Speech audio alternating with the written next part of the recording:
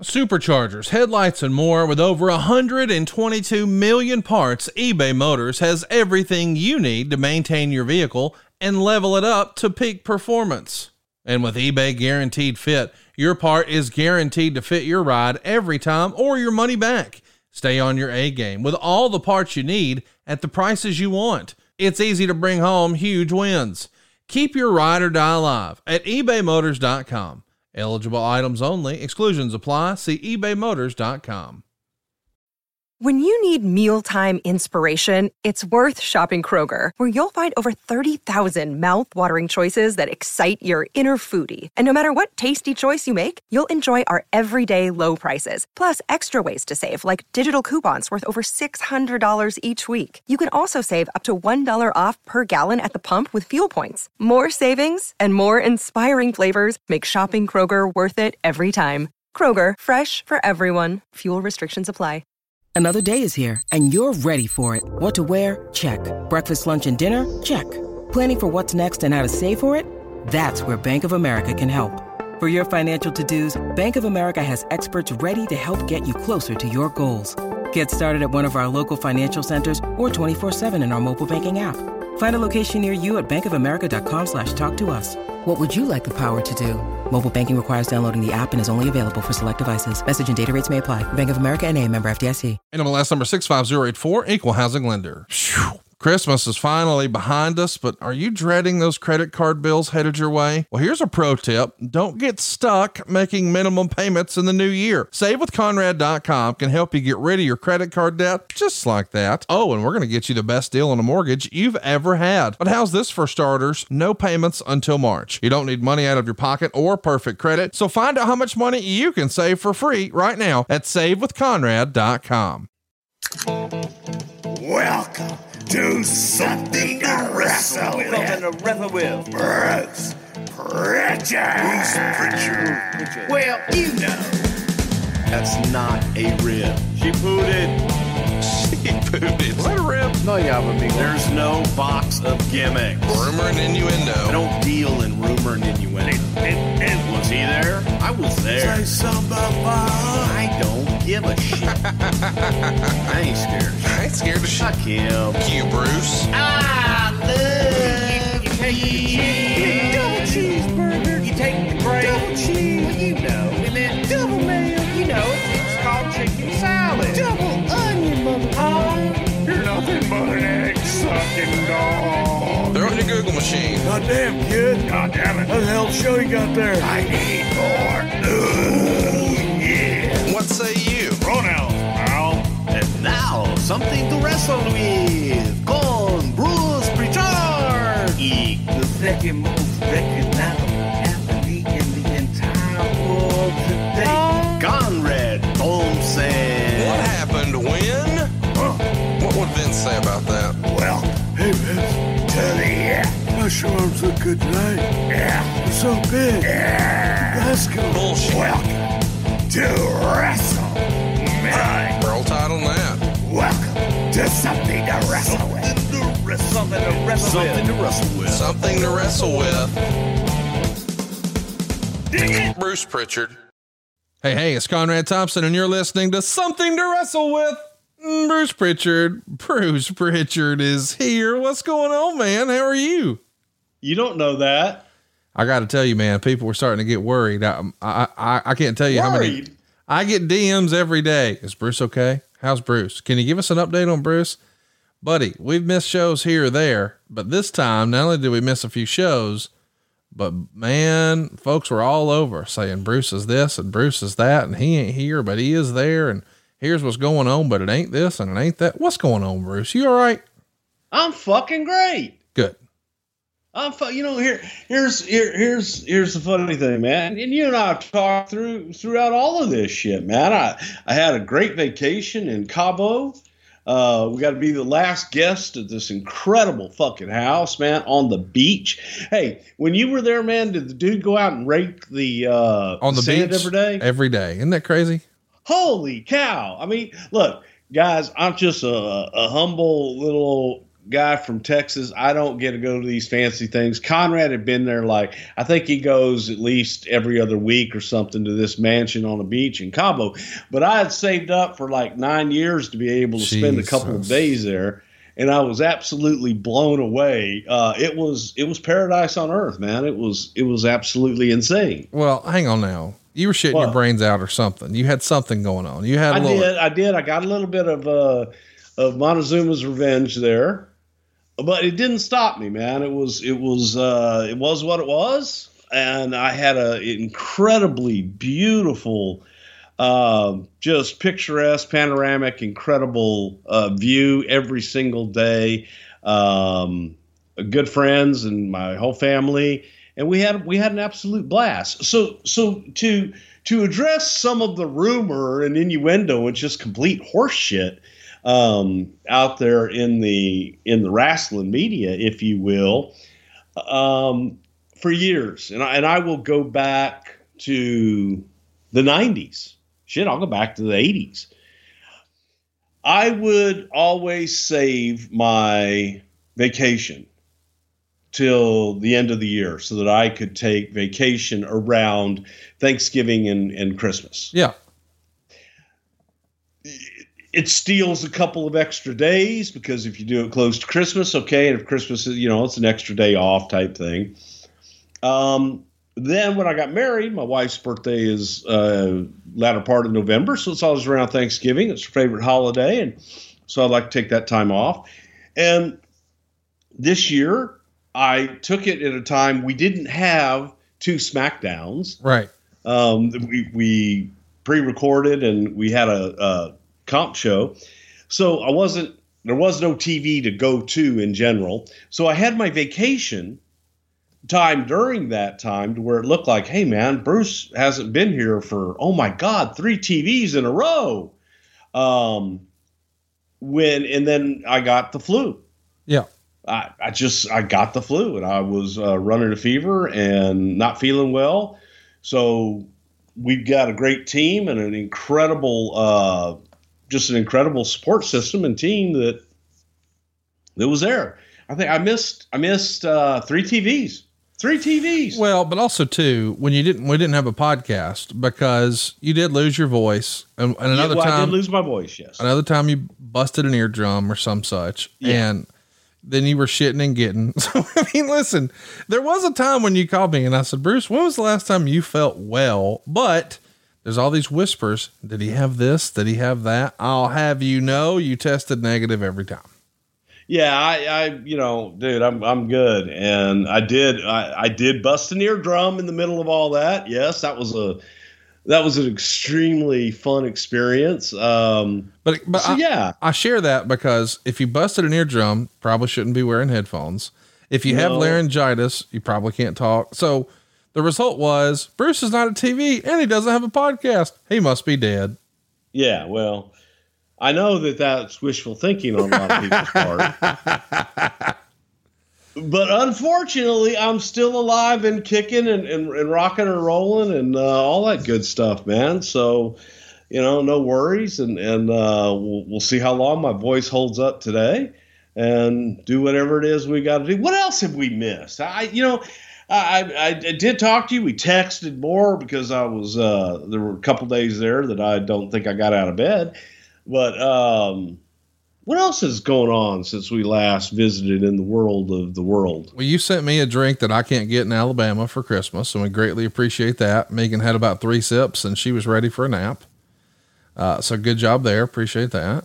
And you're welcome. And we had Christmas. We had New Year's. Alabama's in the national title game this coming Monday night. So yeah, but that's always the same, isn't it? Unfortunately, I won't be watching Raw this coming week, but everybody else should be because it's going to be second verse, same as the first. Alabama's going to beat Georgia. No surprise. And yeah, I mean, there's no need to watch that crap. So what else would you watch? Right. Yeah. So you would watch Raw and see what's shaking bacon because all of a sudden Brock Lesnar is our Raw champion. I don't think anybody saw that coming when day one was announced.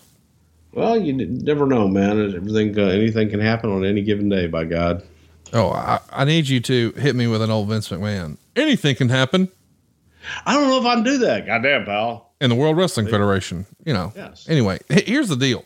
Anything can happen here on Something to Wrestle because we're broadcasting from the Blue Chew studios. Try Blue Chew free when you use our promo code WRESTLE at checkout. Just pay $5 shipping. And today, Bruce, we're covering the masterpiece, Chris Masters. Chris is going to turn 39 on January 8th. So this Saturday, as you're listening to this, tomorrow will be his 39th birthday. Believe it or not, his story begins at the age of just 16 for Ultimate Pro Wrestling. When he first starts training there, man, Rick Bassman and the WWE, you guys have some sort of relationship. I mean, from the Ultimate Warrior to John Cena, and there's been so many talents. Samoa Joe went through there. Now Chris Masters. Rick Bassman has quite the resume of folks that he helped get in the biz, does he not? Well, first of all, happy birthday to Chris Masters, because Chris is a loyal listener of the show, and I want to wish him a very happy birthday this Saturday. Rick Bassman, man, Rick had a school outside of Hollywood, California. There weren't a plethora of places to go and learn the craft.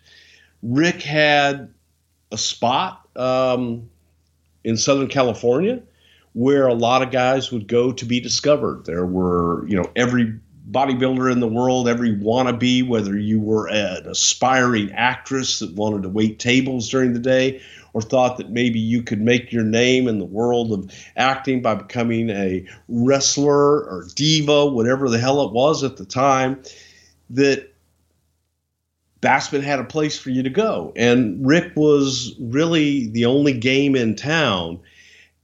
I don't know, there were times that Rick had some good trainers and not so good trainers. There were times, I don't know that it was absolutely the best training facility, but I tell you what it was really the best for seeing some of the giants and seeing people that you may not ordinarily find that were looking for a place to go. John Cena comes from there. Bassman and Warrior and WWE, that had absolutely nothing to do with that. I think just Warrior passed through there. And was one of Rick's first, quote, "Oh my God, I trained the Warrior." And if you're going to brag about that, then woo. But it was a place to go, and it was a place to be seen. So when looking for talent in Southern California, the other thing that Rick did for us that was extremely helpful is, man, I could call Rick on a Tuesday and say, "Hey man, I'd like to have an audition. I'd like for you to pull together, give him any description of anything." And Rick could pull together, man, a casting in a matter of days because he had really great connections that he was in the Hollywood world. If you needed a big man for a stunt man or you needed a big monster in a movie, Rick a lot of times was the first call in Hollywood. They'd say, "Hey, do you have any guy that's 6'9", 390 pounds that could fill this role?" And he would send them 4 guys. So that was really the relationship, and that was where Rick was really, invaluable in many ways to us because it was a place to go and everybody knew, go to UPW and chances are you could get looked at by WWE. And in addition to that, you could get a movie role, along the way. Today's episode is brought to you by Geico. Do you own or rent your home? Sure you do. And I bet it can be hard work, but you know what's easy? Bundling policies with Geico. Geico makes it easy to bundle your homeowner's insurance or renter's insurance along with your auto policy. It's a good thing too, because you already have so much to do around the house. Go to geico.com, get a quote, and see how much you could save. It's Geico easy. Visit geico.com today. That's geico.com. And we thank them for sponsoring today's podcast. How about this for timing? Chris starts training the same day as John Cena, but ends up getting hurt and he winds up being out for 3 months. The WWF at the time were recruiting out of UPW, and Masters decided at the time to get into bodybuilding and working out, which led him to focus on that for 3 years. When do you remember Chris Masters coming across your radar? I remember Chris, I can't tell you the year, but I remember when Chris first started training because he was young and just had a desire to be in the business. And that's one thing that when you're looking at talent, you're looking for people in the business. Someone that has desire is a huge deal. I want to mention he gets signed by the WWE in October of 2003. And from there, he's sent to Ohio Valley Wrestling, and he'll be known from that point forward as Chris Masters. Who do you think would have made the decision to sign him? Is that like every other wrestler in the last 20 years? Is that a JR hire? Sure. Might as well be. No, sincerely. Is this somebody who's on your radar? I mean, we know Jerry Briscoe was looking for amateur wrestlers and whatnot, but who would have had like a relationship? Were you tight with Rick? Was Rick calling you and saying, "Hey man, got to take a look at this kid"? Yeah, I was in direct contact with Rick, and I'm the one that went out there and routinely scouted talent. So between California and Memphis and Cincinnati and just all the different places, I would go to a lot of independent shows all over the country if there was somebody that, hey, you got to see this guy. But try to be out in California at least once a month. Let's also mention that Masters has said in the past that your brother, Dr. Tom, is the one who came up with his name. He's only 20 years old when he signed. Do you remember any early reports? Like what was the other Pritchard saying about Masters? Well, again, it was someone that had desire, and it was someone that had a lot of potential. He was very young. So this was someone that you could hopefully train before they get any bad habits.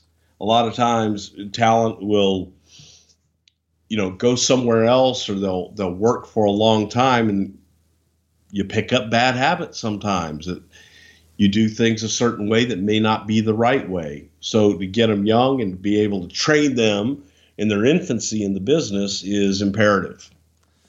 I want to mention the timing here. I think everybody remembers that Randy Orton signed with the WWE in 2001 and very quickly had success and became, the youngest world champion or what have you, just almost immediate success. What I'm driving at here is Randy Orton was not without a little bit of growing pains, and a lot of that's probably largely due to his age. Are you skittish about signing someone who's just 20 years old, or do you view that as a positive? Both.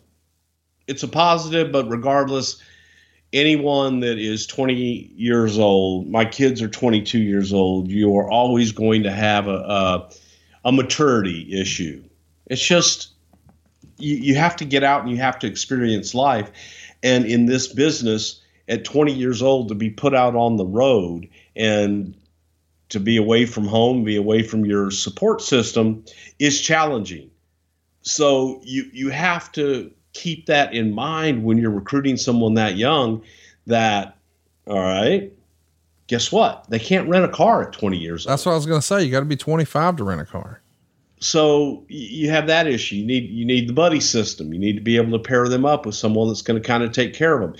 You want to try to get them a mentor that's going to take care of them on the road, not abuse them on the road, and hopefully not get them into any bad habits as well. So it's a double-edged sword. You want them as young as you can get them so that you can train them and be able to teach them from the ground floor. However, at the same time, no different than college football, man. You've got some young kids that are still maturing, coming right out of high school. Once they graduate college at 22, 23 years old, you go into the NFL. But man, that's a whole different world.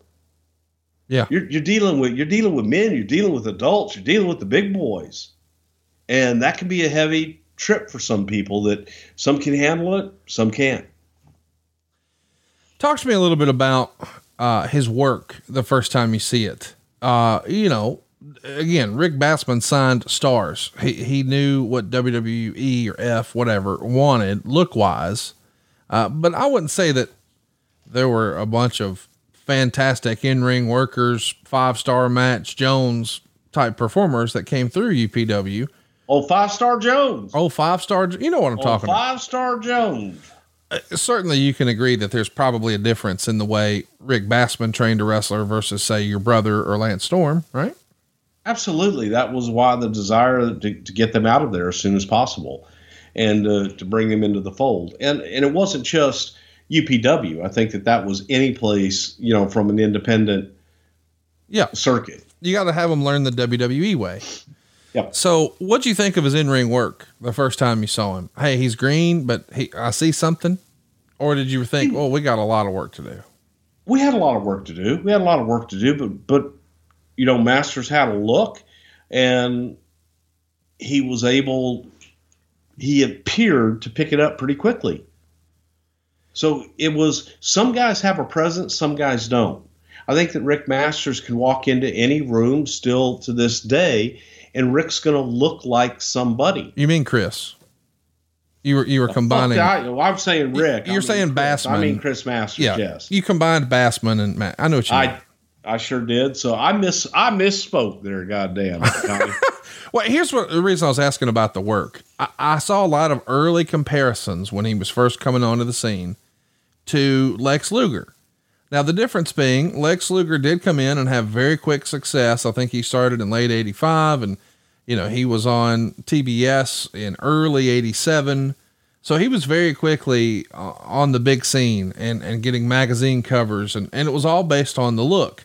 I think the difference between a Lex Luger and a Chris Masters is Lex Luger was here to make a living, make some money and move on down the road. Whereas, boy, Chris Masters is a super fan his whole life. He just loves this shit, right? Yes. And that's where that word desire comes into play. Yeah.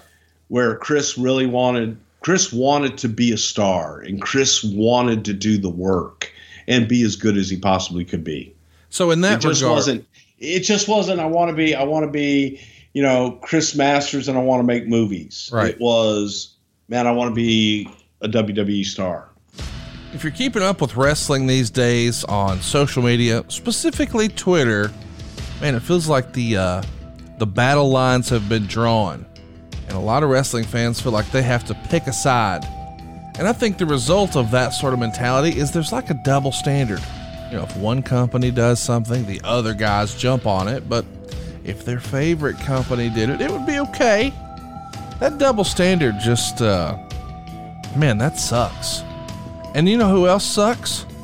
Those big box retailers who take care of all your auto parts in your neighborhood.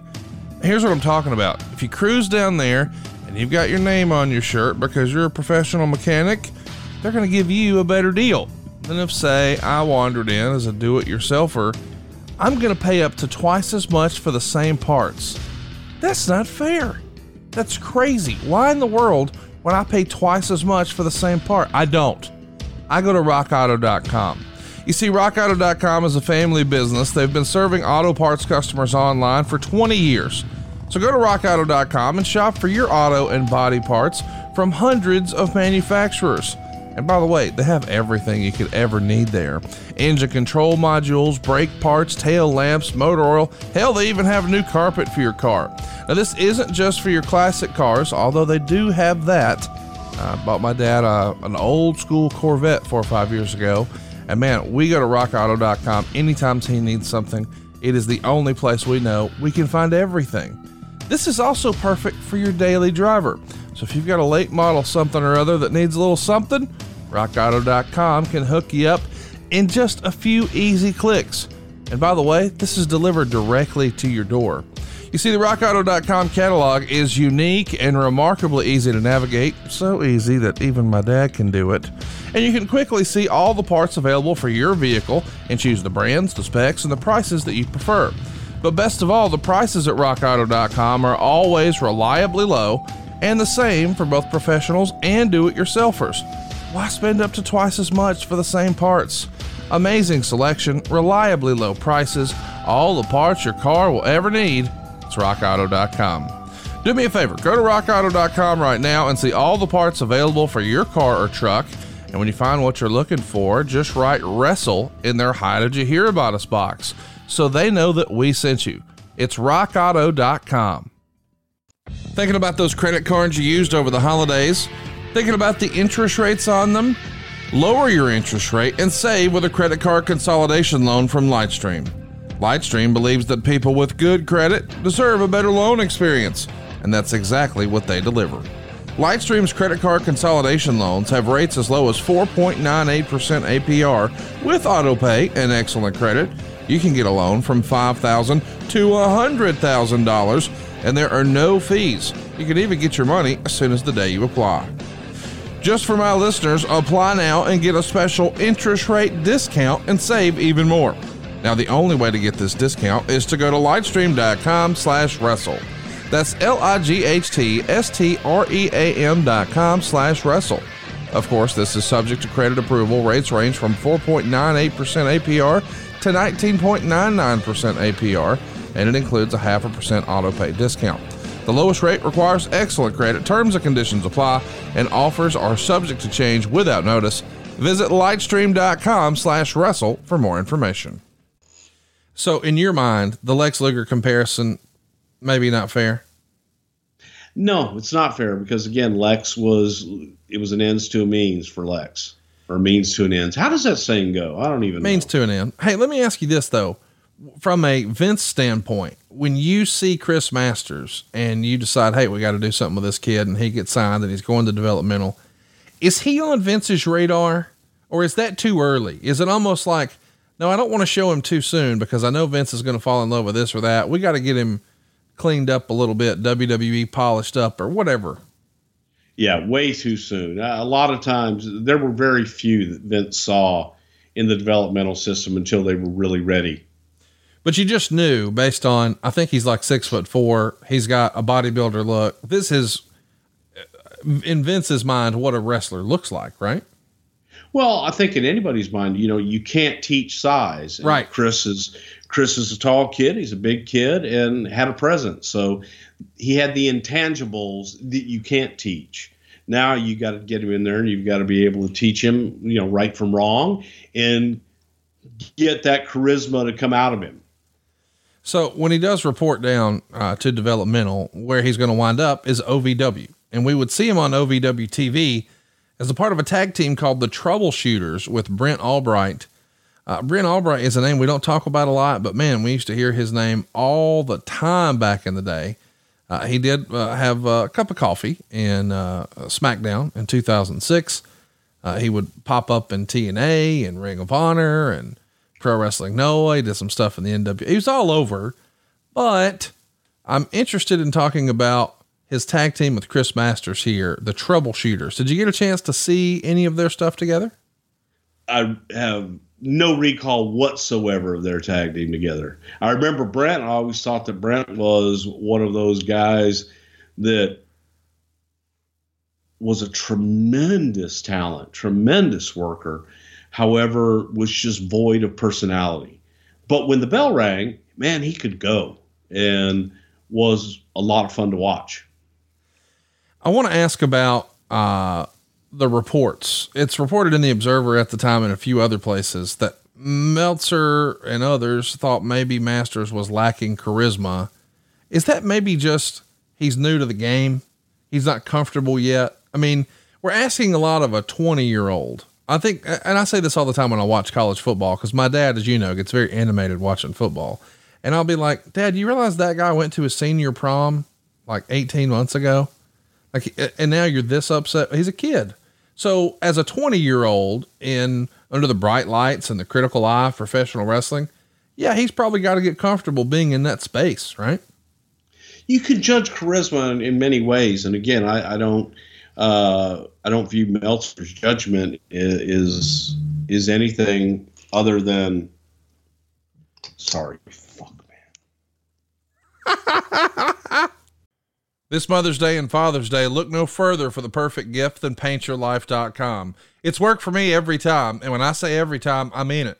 I've used paintyourlife.com to bring tears to the eyes of my mom, my dad, even my father-in-law. And right now I'm ordering one for my mother-in-law, all from paintyourlife.com. My mother-in-law's life is her dog, Missy. And this year, my wife and I knew exactly what to get my mother-in-law for Mother's Day, a painting of Missy. It really is that simple too. All we needed was a picture from our phone. Boom. We're up and running. You see, paintyourlife.com can really create a hand-painted portrait to fit almost any budget. And it's the perfect gift for your mother, your father, or both. I've used it, as I said, on almost every person in my life. I've given these to my wife. I've given it to my cousin, my mom, my dad, my father-in-law. If I'm looking to give a truly meaningful, personable gift, I know the paintyourlife.com has my back, and they're going to make it easy. You can go ahead and start the entire process in less than 5 minutes. And what's really cool about paintyourlife.com is they can even combine photos. Maybe you want to put two people who never met in one of your favorite vacation spots. You can do that. Just upload the photos. Bam, you're good to go. Maybe grandpa never got to meet his grandson. With paintyourlife.com, that can become a reality. You can put people and places together, even if they've never been there. You pick the artist, you pick the medium. Do you want oil, acrylic, watercolor, charcoal? You can even go ahead and pick out an awesome frame. The whole process to get started, as I said, takes less than 5 minutes, and you can actually get your painting in as little as 2 weeks. But you work hand in hand with the artist to get every detail perfect. If you're looking to get those waterworks going, to have your mom or your dad tear that paper and just almost be overcome with emotion, that's what I got, and I've never gotten that reaction to a gift card. You can give the most meaningful gift you've ever given at paintyourlife.com. There's no risk. If you don't love the final painting, your money is refunded, guaranteed. And right now, as a limited time offer, get 20% off your painting. That's right, 20% off and free shipping. Now, to get this special offer, just text the word WRESTLE to 87204. That's WRESTLE to 87204. Text WRESTLE to 87204. Paint your life. Celebrate the moments that matter most.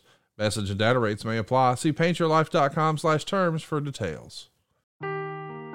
Seeking the truth never gets old. Introducing June's Journey, the free-to-play mobile game that will immerse you in a thrilling murder mystery. Join June Parker as she uncovers hidden objects and clues to solve her sister's death in a beautifully illustrated world set in the Roaring '20s. With new chapters added every week, the excitement never ends. Download June's Journey now on your Android or iOS device, or play on PC through Facebook Games. So, back to the show. Tell me about Brent Albright. You were saying, what I remember about Brent Albright, and then we had an interruption. Okay. I'm rolling right now, just whenever. Oh, well, I'll tell you what I remember about Brent Albright was Brent was one of those guys that could have a match with anybody. Yeah. Go out, great worker, excellent worker, had personality once the bell rang, but was completely void of personality, before the bell. There just wasn't a lot of charisma. There wasn't a lot of personality to get anything out of Brent, but you wanted it for him so bad because he was so good in the ring, and just couldn't find it. Just couldn't get it on air.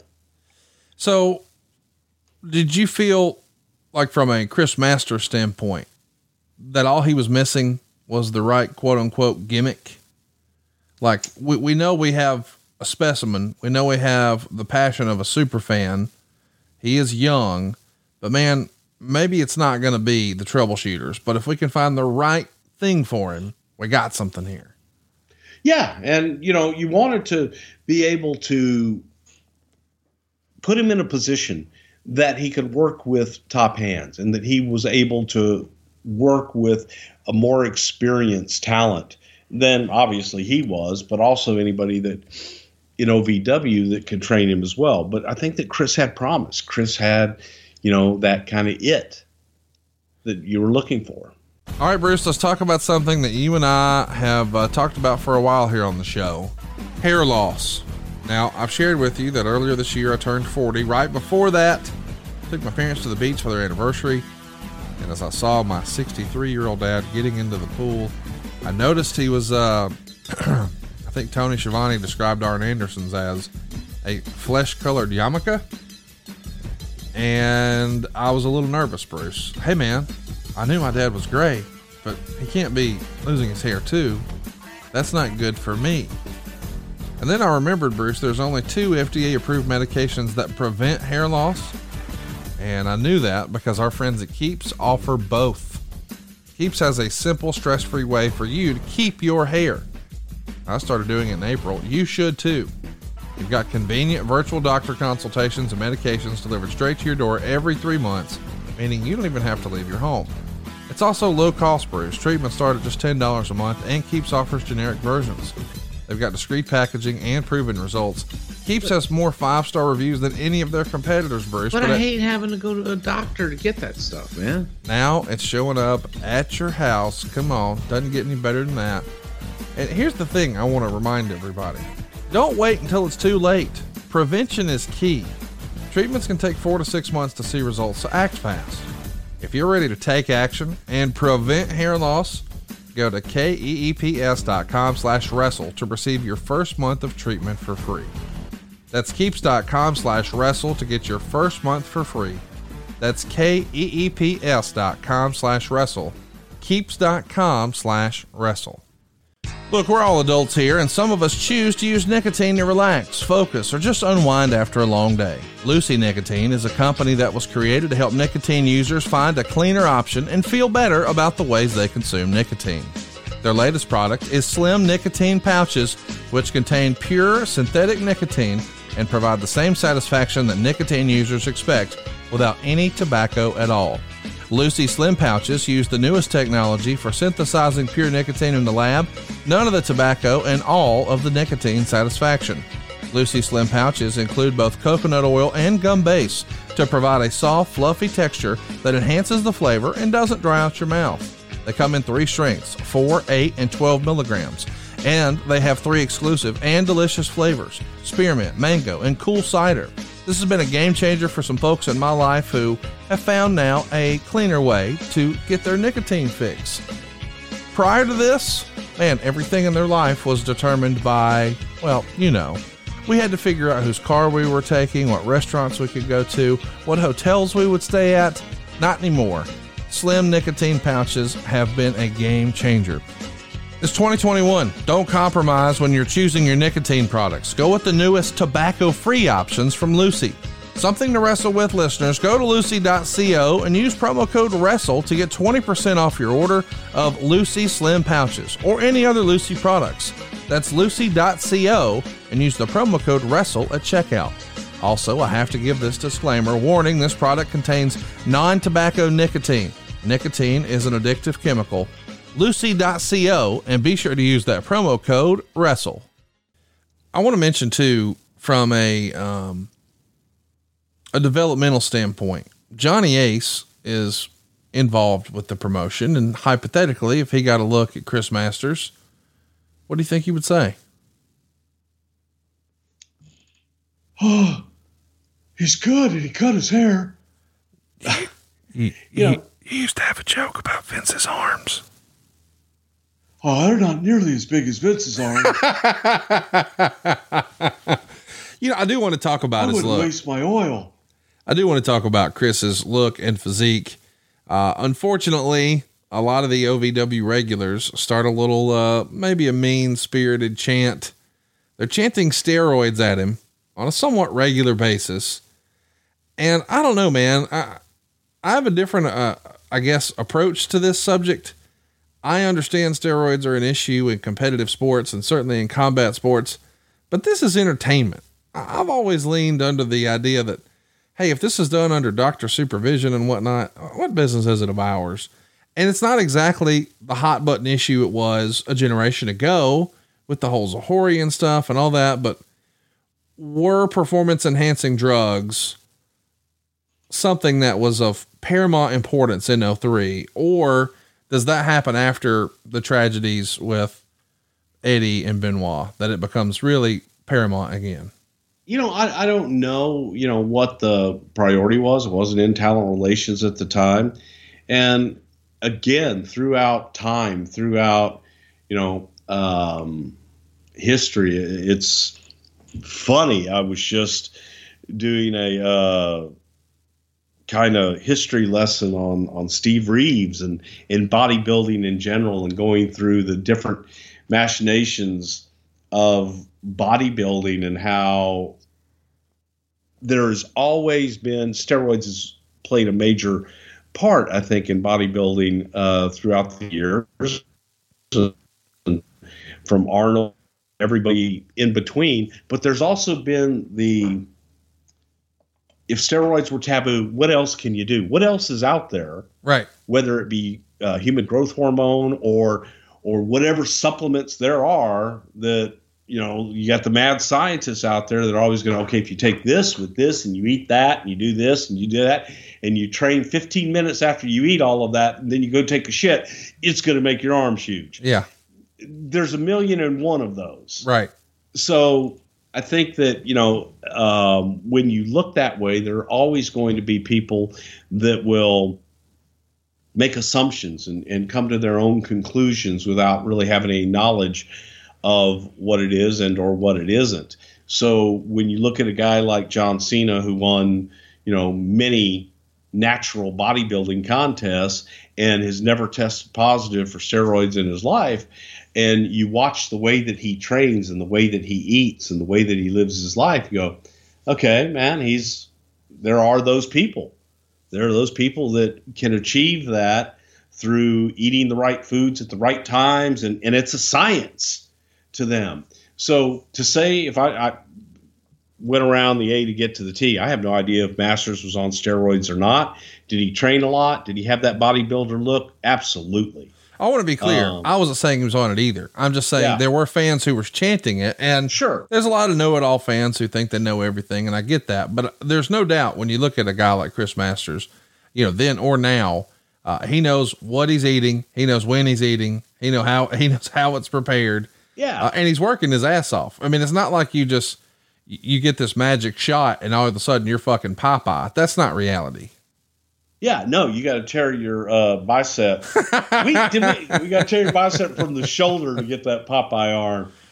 Have we told that story yet? No, listen, I wasn't going to talk about how you fell down the stairs and tore your butthole or how you tore your shoulder. No. I don't know how I did this. A frozen shoulder, I think it was called. So, yeah, man, my shoulder was really bugging me bad. And I went to the doctor, and the doc says, yeah, man, no, it's a frozen shoulder. I got some injections like right into the top of my shoulder, and it relieved the pain, but I couldn't lift my arm up kind of beyond my shoulder height.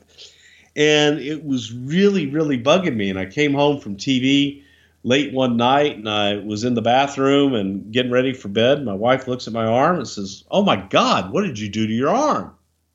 And I'm like, what? And my entire bicep and tricep was just the ugliest black and blue you'd ever want to see in your life. And I had no idea. It didn't hurt. Right. I had no idea what had happened. And so then I went and saw the doctor about a day later or 2 days later, and I take my shirt off and I show the doctor, and they just look at me and go, you tore your bicep. You just ripped it right off the bone. How'd you do that? And I'm like, I have no idea. I've been training. I've been going to the gym. I've been a good boy. I'm doing my 3 days a week in the gym, and I've been working out, but I didn't do anything that felt bad. So now I've got like the Popeye, the bicep that kind of pops up there on my right arm anyway, but left arm's still the shits. At least you can bushwhacker. There for a little while, you weren't even a bushwhacker worth a damn. Oh yeah, no man, I can go all look. Oh wait a minute, we're not on TV, are we? No. But look, it's way over my head and everything. I can do that. I couldn't do that before. Well, Chris, so now I got one of them arms, and I ain't on no steroids.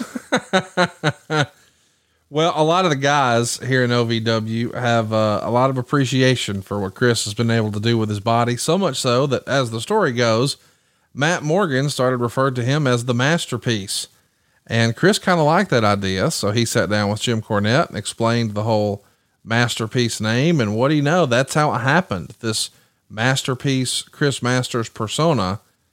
What was the communication like when something like that happened in OVW creatively with the talent? Would that go through Johnny Ace or go through you, or how would that be communicated up the ladder? We let OVW for the most part create and be able to come up with things and try different creative approaches down there to see what would hit and what wouldn't. Sometimes we would use them, sometimes we wouldn't. And we watched the TV show and we saw the different guys and how they were progressing in their training and who was getting better and who wasn't. So that that was it. I mean, that was all. But you look at him, and the Masterpiece name fit him perfectly. What'd you think when you saw the presentation of the Masterpiece, the whole ring entrance, the music, the whole deal? I thought it was great because again, it fit Chris. Yes. It was like, if you're going to look at him and you were going to chisel that statue, that's what you chisel. That would be your masterpiece. I get from that standpoint why people compared him to the narcissist persona of Lex Luger. Similar in that regard, but not in any other way. Yeah, pretty much. Just from the bodybuilding physique. Yeah. Yeah. There's always a worry, I would imagine, that you're calling up someone too soon before they're ready. I mean, we've seen that happen over the years with a few guys where it's just too much too soon, which is a story a lot of times in wrestling. Were you concerned with Chris Masters being so new to his wrestling career? I mean, there's a lot of guys, like Stone Cold was a wrestler for 8 years before he really got a big break with the WWF. And now, what do you know? Chris Masters is going to be there before he can legally drink a beer. Well, let me give you my philosophy on this in general is that sometimes you're going to look at someone that may have it. They may be able to put everything together and perform and be that unique performer that you're looking for. If you go back in history and go to the early 90s through, the mid 2000s, I would venture to say that every single talent that was brought up from development on first impression when they were brought up was they're not ready. Right. Okay. They may not be ready, but you're never going to be ready for the show until you go to the show and find out. So that was always my philosophy. I would agree. You know what? They're not ready. But can you get them ready? Can you accelerate this thing? Can you put some gas on it and find yourself a real experienced driver to be able to fine tune that machine and get it ready? You're only going to be able to do that in the show, and you can only go so far in developmental. And so I would always go throw back to that, from Edge and Christian and Val Venus. Just go on down the list of every new talent that we brought up from the mid 90s until, to throw John Cena in there. You throw Brock Lesnar in there, Randy Orton, Batista. They're not ready. They're not ready. What are you doing? God, these guys are green as shit. Yes, they are. But if we don't go now, when are we going to go? Yeah. It's the old Zig Ziglar. If we wait until all the lights are green to head to town, we'll never leave the house. Right. Yeah. So you just got to go sometimes. And I would share that on Chris. Yeah, he's young. Yes, he's green. But is he going to learn more up here or is he going to learn more down there? All right, so here's the deal. Bruce Pritchard hadn't been with us for a few weeks, but that means he's also not keeping up with what I'm saying on the program. So let me just state in a loud and clear voice, Ginger is the official dog of something to wrestle. It's certainly not Roger or Dodger. Okay, all kidding aside, if you have a pet, they're a part of the family. And Fuzzy knows that nothing compares to coming home to a wiggly butt or waking up to soft purrs. And we want to keep our pets healthy and make them as happy as they make us. Being a pet parent is a huge responsibility. As our pets can't talk, we do our best to understand what's going on, but man, knowing something's up with them or their health and not understanding why is one of the greatest challenges of pet parenthood. Until now. Until Fuzzy. Fuzzy is a telehealth service for pet parents that offers 24/7 access to personalized pet care from veterinary professionals. From everyday questions to middle-of-the-night emergencies, Fuzzy has the answers that pet parents need. Through live chat and virtual vet consultations available to you 24 hours a day, 7 days a week, Fuzzy can answer your pet questions, big and small, urgent and every day. Fuzzy can also recommend the exact right products for your pet, all of which are handpicked by their established team of veterinary professionals and available at discounts exclusive to Fuzzy members. From getting your pet's diet just right, to meeting those middle of the night needs, to finally figuring out what makes their breath smell that way, there's nothing too big or small for a quick Fuzzy call. Right now, Fuzzy is offering our listeners a free 7-day trial, plus $20 off your first purchase of vet-recommended pet meds, supplements, treatments, and more. Go to yourfuzzy.com and use promo code WRESTLE to get started. There's a free 7-day trial plus $20 off your first purchase at yourfuzzy.com using promo code WRESTLE. That's yourfuzzy.com, promo code WRESTLE. Okay, so it's new year, new me, and all that jazz, but I want to tell you about something that our friend of the show, Eric Bischoff, has been telling me about for years. It's Kratom. Now, I have to admit, I had no idea what in the world Kratom was until a few years ago, but it turns out I'm way behind. You see, Kratom is an all-natural herb related to the coffee plant that's been used in Thailand for centuries. Kratom helps energize your mind and relax your body. A lot of people say, it just helps me feel good. That has certainly been the way Eric Bischoff approaches it. Eric Bischoff actually uses this a lot of times before we record 83 weeks. Now, what I'm talking about, of course, is Super Speciosa. Super Speciosa only has one ingredient, pure kratom leaf. And here's what we're talking about. This is going to allow you to focus. It certainly helps Eric focus whenever we're talking about granular details from 25 or 30 years ago. It gives him the opportunity to focus. A great friend of the show, Cassio Kid, he uses Kratom to relax. He thinks Kratom is a great alternative when he's looking to wind down at the end of the day. People use Super Speciosa for a lot of different reasons, but here's a few other ideas that you might find a need for Super Speciosa. Maybe you're looking for, I don't know, the extra courage to ask that special someone out on a date. Maybe you need the gumption to go ask your boss for a raise. Maybe you need to run that extra mile. Kratom is often used as a pre-workout, and we recommend Super Speciosa. For beginners, we recommend capsules because they're easier to use. We also recommend the green strains. They are the most popular. By the way, I want to mention, if you've never tried Kratom before, Super Speciosa has a 100% satisfaction or your money back guarantee. We've recently made a change at Super Speciosa as well. The code I'm about to give you can be used again and again, and you're going to be able to use this code to continue to save money. How much money? Well, check this out. Try Kratom right now and get 20% off. Go to superleaf.com/wrestle and get 20% off with the promo code WRESTLE. That's getsuperleaf.com/wrestle and use the promo code WRESTLE for 20% off. You gotta go check out Super Speciosa. I want to mention these statements have not been evaluated by the FDA. This product is not intended to diagnose, treat, cure, or prevent any disease. But buddy, they've been using Kratom for centuries in Thailand, and it's about time you did. And we recommend Super Speciosa at getsuperleaf.com/wrestle.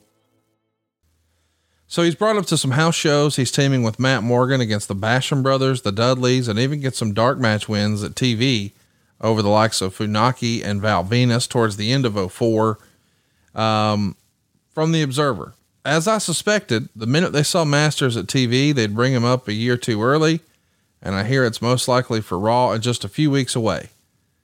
It's getting pretty good now when I predict the mistakes a month before they do them. But then again, I did say every way they could botch up the invasion angle before the angle ever got started, and they did everything I expected and worse, including spending the money I figured they'd eventually spend for Bischoff, Flair, and Goldberg a year later, and botching their potential even after botching the invasion.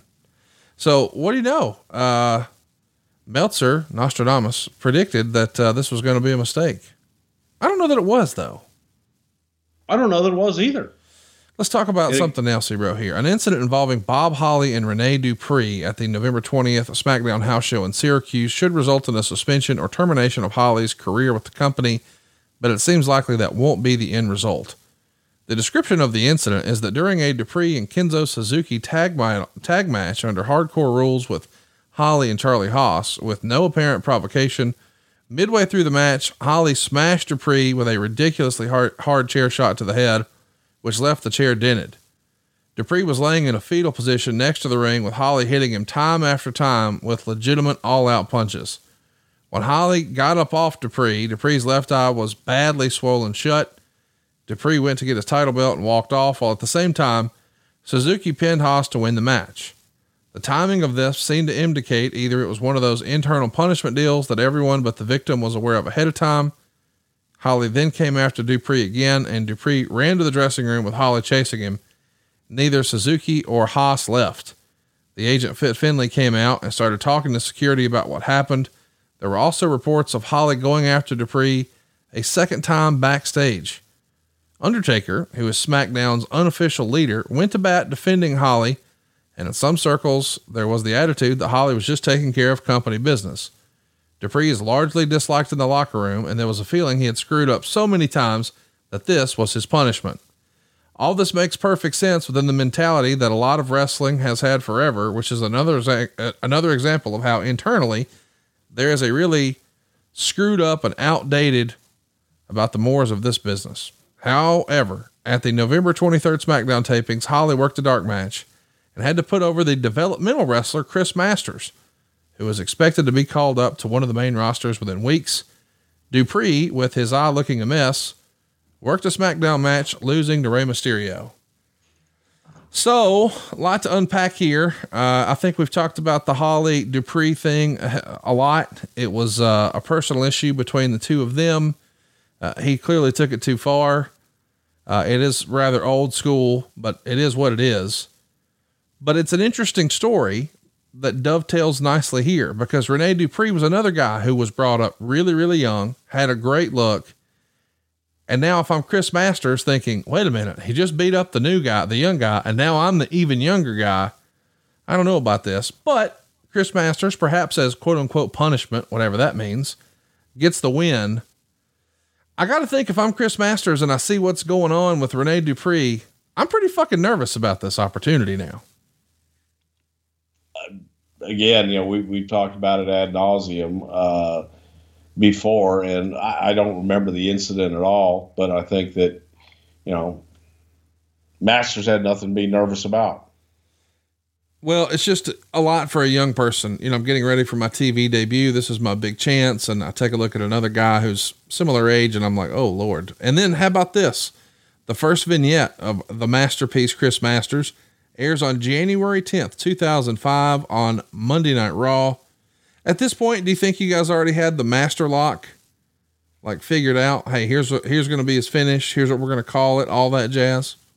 I believe so. Yeah. I think that, when we were looking at him just in general, and you look at a finish, what's something that someone can do to everybody, and the master lock is a damn, first of all, have you ever been put in a full Nelson? It's no joke. It's real. Yeah. And Master just doing it. I think every time that you look at it, the viewpoint is one of Ken Patera used to do a swinging full Nelson.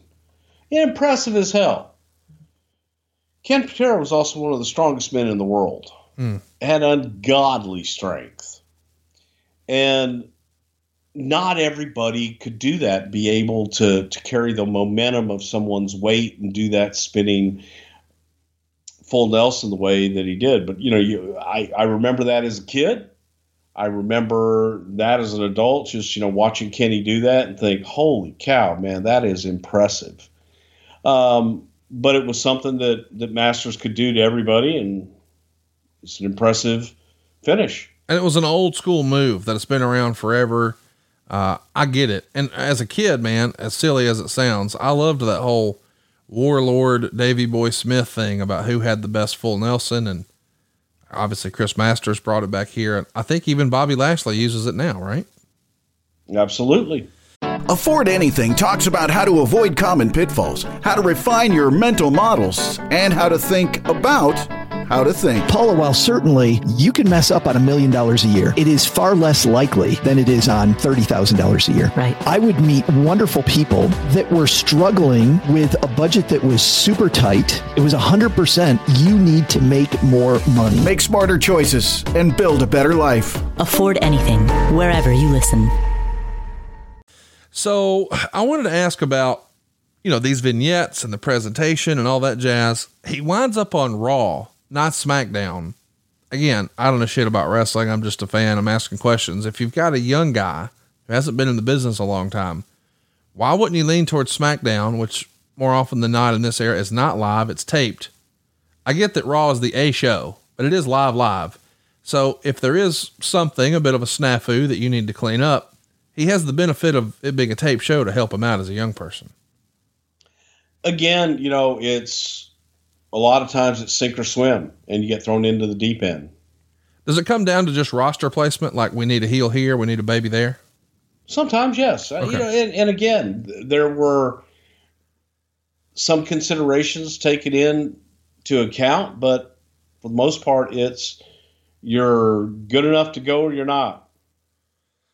So, he finally debuts on February 21st, 2005. By the way, I can't believe this was 17 years ago. I mean, Chris Masters is still wrestling, still looks great. And this was 17 years ago. It goes to show you, dude was 20 or something silly. Like what? But it's in State College, PA. He's going to, make his debut by exiting a limo where he sees Ric Flair and tells him to watch his match so he could learn something about wrestling, which obviously tells you that he's going to be a cocky, arrogant, over the top heel. And Meltzer would say, when the night was over, that turned into 2005's most comical line. The reason for that is in Masters' debut match against Stevie Richards, he hits him with the Polish hammer and breaks his orbital bone before beating him with the Master Lock. Meltzer would write, Masters didn't get over a lick. He showed no charisma and didn't appear to be near ready.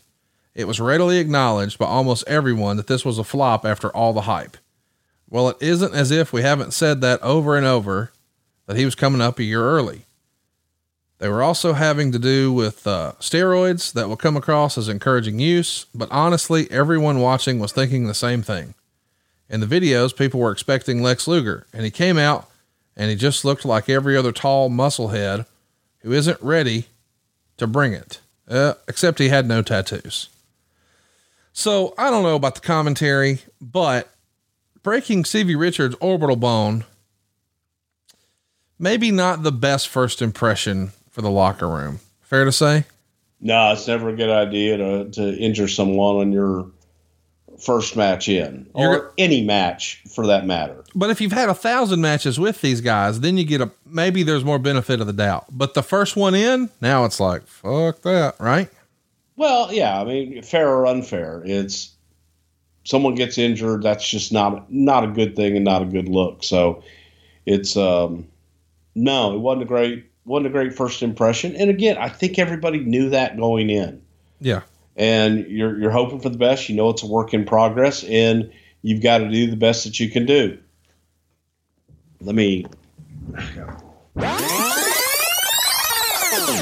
So Bruce, let's pick up where we left off there.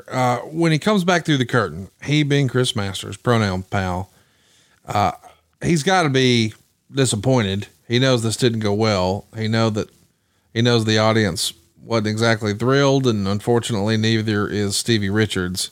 How does he handle that? It's a lot of stress for a new guy on his first day to come back through the curtain. Man, I think it's nerves. I think it's, a lot of it is he knew he fucked up. Yeah. So it's feeling bad is, again, the intent, is never to injure your opponent. You're out there, you give someone your body, so you trust them, and you have to have trust for anybody to want to work with you. And first impressions are a big deal. You got one chance to make a first impression. So it wasn't a good night for Chris. At the same time, I think that most people wanted to give him the benefit of the doubt. And look, you knew it wasn't going to be a home run, but you just got to continue to work. And unfortunately, Stevie was the recipient of that first fucked up night. I know something about you. I know why you listen to this podcast. You listen to this podcast because you grew up watching wrestling, and you probably grew up eating sugary cereal. Lord knows I did, because man, on a Saturday morning, there was nothing better than plopping down with a big bowl of my favorite cereal and turning on Superstars and then checking out what was going on those WCW syndicated shows. Saturday was all about professional wrestling. and cereal. Now here's the thing. Eventually we all sort of grow out of it. Hell, I even grew out of wrestling for a little bit, but I had to eventually give up cereal as well until Magic Spoon. You see, Magic Spoon made me realize that I don't have to necessarily give up one of my favorite snacks, one of my favorite little guilty pleasures, and I don't have to feel so guilty when I enjoy Magic Spoon. It's not full of sugar. It has 0 grams of sugar. It has 13 to 14 grams of protein and only 4 net grams of carbs in each serving. In fact, Magic Spoon only has 140 calories per serving, and check this out. It's keto friendly, it's gluten free, it's grain free, it's soy free, it's low carb, and it's GMO free. But it's not taste free. You can build your own box and get a variety pack available with flavors like cocoa, fruity, frosted, peanut butter, blueberry, and cinnamon. Now, our old pal Double J, he's a big frosted fan. The evil genius Dave Silva, he loves to combine cocoa and peanut butter. It tastes just like a peanut butter cup. There's something for everybody in this variety pack. You got to try it for yourself. Go to magicspoon.com/wrestle and grab your delicious cereal and try it today. And be sure to use our promo code WRESTLE at checkout and you'll save $5 off your order. And Magic Spoon is so confident in their product, it's backed with a 100% happiness guarantee. So if you don't like it for any reason, they'll refund your money, no questions asked. Remember, get your next bowl of delicious guilt-free cereal at magicspoon.com/wrestle and use the promo code WRESTLE to save $5 off. Thanks, Magic Spoon, for sponsoring this episode and an awesome breakfast that's actually good for us. It's magicspoon.com/wrestle. Hey, real quick, it'll just take 30 seconds. Go to ConradReviews.com. I know what you're thinking. You hear my commercials where I can help you save money at SaveWithConrad.com, and you think, that's too good to be true. We've got over 500 reviews. We're averaging a 4.69 review, and it's all because we know how to make saving money fast and easy. Don't take my word for it. Check out the reviews from all over the country for yourself, and then find out how much money you can save right now for free at SaveWithConrad.com. NMLS number 65084, Equal Housing Lender. SaveWithConrad.com. So chat me up about the protocol. When a guy gets hurt like this, we fans have always heard that you try to check on that guy and follow up with that guy, and you got to handle it a certain way. Just mind your P's and Q's in wrestling. As far as you know, he tried to do the right thing by Stevie. As far as I know, yeah. Yeah. As best I can remember, and I don't, specifically remember exactly what the hell happened after that match and sure, whatever the hell year it was, but I'm sure that he did the right thing and was cognizant of what the hell he did. I'm just saying, if you're a new guy and you're the young guy and they know that you're relatively young in your wrestling career, there's probably going to be a certain amount of ball busting in the locker room anyway. But after this, the volume is turned up. When is the thought? Well, you're going to get guys that are going to also be telling you, every time that you go out, just reassuring, making sure you know what the hell you're doing and doing whatever they can to make it right. When do you remember the thought process of having Masters be the guy who doesn't have his submission move broken, set in place? Like, was that the idea from day one? Like, who can break the Masters lock, or nobody can break the Master lock? Or when do you does that just happen organically? Yeah, it does. As you begin, it just depends. I mean, really depends, but I think it just kind of happened organically. Big guy, different ways to get him over, and you kind of figure it out. I do like something that you did in this era where you had not just the performers, not just WWE wrestlers who were participating in this, but now fans in the crowd. Of course, they're plants, but still, that's old school fun. Nobody can break this, not even that guy, right? Yeah, it goes back to stole it from, obviously it's been done all over the place with different holds and different things, but the Sergeant Slaughter Cobra Clutch challenge, right? Pat Patterson finally, being the one to fight out of it and do all of that shit. So it was a different way. It hadn't been done in years, different way to get somebody over. So Masters finds himself being in a big spot at WrestleMania 21, being the last man eliminated by Booker T in the pre-show battle royal. So no, he didn't win the thing. And yes, it's the pre-show, but still, considering how early he is in his career, this means the company has some confidence in him. And At Backlash 05, he's going to have his first appearance on an actual pay-per-view. He's going to put Melissa Coates from the Crowd in the Master Lock Challenge. Coates at the time was in OVW. She's the former wife or girlfriend or fiance or what have you of Sabu. And sadly, she passed away in 2021, but she had a phenomenal bodybuilder look. And of course, Masters beats her too. What a great way to make this guy a villain. Now it's not just fans, it's a female fan. That's good stuff, man. What a chicken shit nasty old bastard. I love it. It's like Andy Kaufman meets a bodybuilder. It's tremendous. And Masters is even offering $1,000 if you can get out of the Master Lock, and it winds up getting. Damn, nobody's gonna believe if he offered any more than $1,000. Kentuckiana, that's a lot of fucking money, motherfucker. Well, that's what I wanted to say. It eventually got as high as 20,000, but that feels like a Jim Cornetteism, right? Like $1,000. No, it's just where we started, but I do always go back to the Tracy Smothers, Chris Candido ladder match. Yeah, $150 on a check hanging above the ring type thing, but $75 in a buy one get one free pizza coupon. In fairness, you can go too far the other way. Jim Crockett Promotions used to have the bunkhouse battle royals or whatever. There'd be 30 guys in there, and they're going to wrestle for, the winner gets $25,000, but they do it every night in towns where they drew 1,800. Well, it costs $1,000 to enter, Conrad. Oh, I see. So you're good. You made a profit on that deal. Yeah. So Master starts a feud with the Big Show, with the story and the idea being there's no way he can put that hold on Show. He's too big, but it never really has a payoff because Masters keeps ducking Show. What was supposed to be the payoff? It doesn't feel like it ever really pays off. Did you guys just lose interest? Was somebody injured? Did somebody not like it? Or was it not really possible to put it on the big bastard? I don't know that it was actually possible to put it on the big bastard, but, the initial thought was that obviously the Big Show would be the one guy that he couldn't get it on. Therefore, it was like, okay, well, he didn't break it. So technically he never broke it, but then Masters could never get it on him either. Well, check this out. Coming out of SummerSlam 05, where we just discussed not too long ago, Shawn Michaels losing to Hulk Hogan, Chris is going to be programmed with Shawn Michaels, and he's going to say that Shawn is past his prime. Buddy, this is a big step up for a guy who's never even had a singles match on pay-per-view, and now he's working with Shawn Michaels.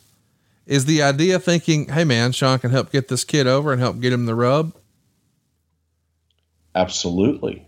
Good Lord. If you can't learn something being in the ring with Shawn Michaels, then there's no hope. Masters and Carlito begin what feels like their company-long relationship, or maybe even lifelong at this point.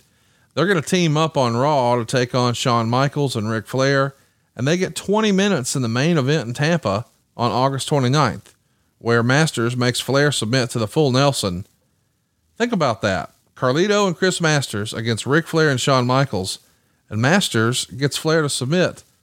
Like, that's top guy heel stuff right there, man. You can't throw any more attention than you could right there, right? Absolutely. And Flair couldn't handle the Master Lock. Well, who could? It's announced exactly. Nobody was able to. It's announced that Shawn Michaels is indeed going to accept the Master Lock challenge. And of course it ends when Masters keeps avoiding Shawn hitting him with a low block to break the hold and smashing him in the face with a chair, leaving Shawn Michaels bloody on Raw. And it's all to set up a pay-per-view showdown in Unforgiven. At this point, Masters has not lost or been pinned on television. And if you're getting him in there with one of your top baby faces and bloodying him up, man, that's pretty big time stuff. Unfortunately, the pay-per-view did not go his way, but they got plenty of time. 16 minutes and 44 seconds. Meltzer gave it 3 stars. He says one could argue that Michaels didn't need the win and Masters didn't need to have his winning streak broken. And if Masters was getting over, I'd agree with that, because at this point, Michaels didn't ever have to win. But unlike with Ric Flair, there is no point in trivializing Michaels' losses to where everyone gets to beat him. If Masters was being set up for a title opportunity, he should have won. But he's going nowhere, and Shawn Michaels will be on top forever. Masters put on the Master Lock before the bell and got an advantage. It was released, and the match started. Michaels did a good job with him, but not a world-class job. Michaels did do a dive to the floor. Masters rammed Michaels into the ring post twice and started working on the back. Masters put Michaels in the torture rack. Ross said it was shades of superstar Billy Graham. Did he use that as a finisher? I guess Lex Luger is a band name, particularly when Masters is on, because everyone makes the comparison, and Luger's career turned out to be such a flop after opportunity after opportunity. Plus McMahon hates him, as do most people in wrestling these days. Masters ended up with a bloody nose. Masters tries the master lock again, but Michaels gives him a low blow and then came off the top rope with an elbow. Masters came back and finally got the master lock. Michaels tried twice to kick off the ropes to break the hold, but it didn't work until finally jumping over the top rope for a rope break. Masters went to put the move on again, but Michaels slipped away and nailed him with the Sweet Chin Music, and that's all she wrote. So some really, harsh words about Lex Luger, who these days is maybe the nicest human that you'll ever meet. Yeah, I was going to say that because, for many years, I wasn't a big fan of Lex. And, you go back to our Lex Express show and everything. And even years after that, I wasn't a big fan of Lex. And then at a convention at some point, Lex and I were able to kind of get together and talk. And Lex is he's a different human being, and it happens, and you can't hold on. God, you can't hold on to grudges. You can't hold on to things, forever.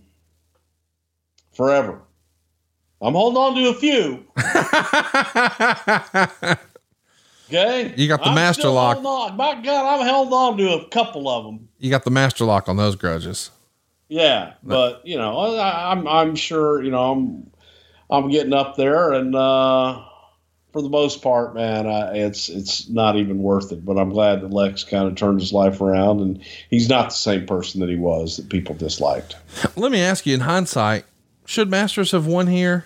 I mean, in reality, it means a lot to him. It wouldn't have mattered all that much to Shawn to lose. Or do you think you guys were ready to throw the baby out with the bathwater, so to speak? No, not at all. But I also think that at the same time, it was the right thing for Shawn to win. It also, at some point, you have to teach someone how to lose too. Yeah. It goes back to when I think of people sending in tapes and all this shit. They'll always send you, highlights and high spots and things that they do well, and they never lose. Yeah.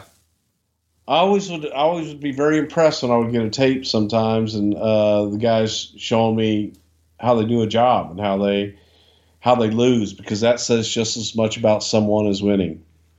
Yeah, I remember, folks, way before you were back in the wrestling business, you and I had that conversation when I was like, "Hey, what do you look for?" And you said, "Not a bunch of highlights, not a bunch of spots. Let me see you make a guy." And that's really the magic of the biz. But I think sometimes that's lost on even some of the folks who were putting on the show. Yeah. So even with the loss, this is a big opportunity. I mean, it's a one-on-one pay-per-view match with Shawn Michaels, and it's a long match, especially for him and at this point, 1644. After the match, I mean, what do you remember the reaction being? Was Shawn happy? Was Vince happy? Was Chris happy? I think it was obviously the best match Chris had ever had. So I think that there's at least hope that, okay, with the right leader in there, that Chris can follow and maybe we can get something out of him. So after this, sounds good. Masters is going to invade SmackDown in the run up to Survivor Series, but we have an interesting set of circumstances. Masters is to team with Edge and take on 2 of 5 SmackDown wrestlers voted on Taboo Tuesday. Edge ends up dropping out and is replaced with Gene Snitsky. Now there's an option for a SmackDown wrestler to team with Rey Mysterio to take on the team, and it's between Matt Hardy and Christian, and Matt Hardy gets the win. I bring this up because it's Christian's last appearance for the company before leaving for TNA.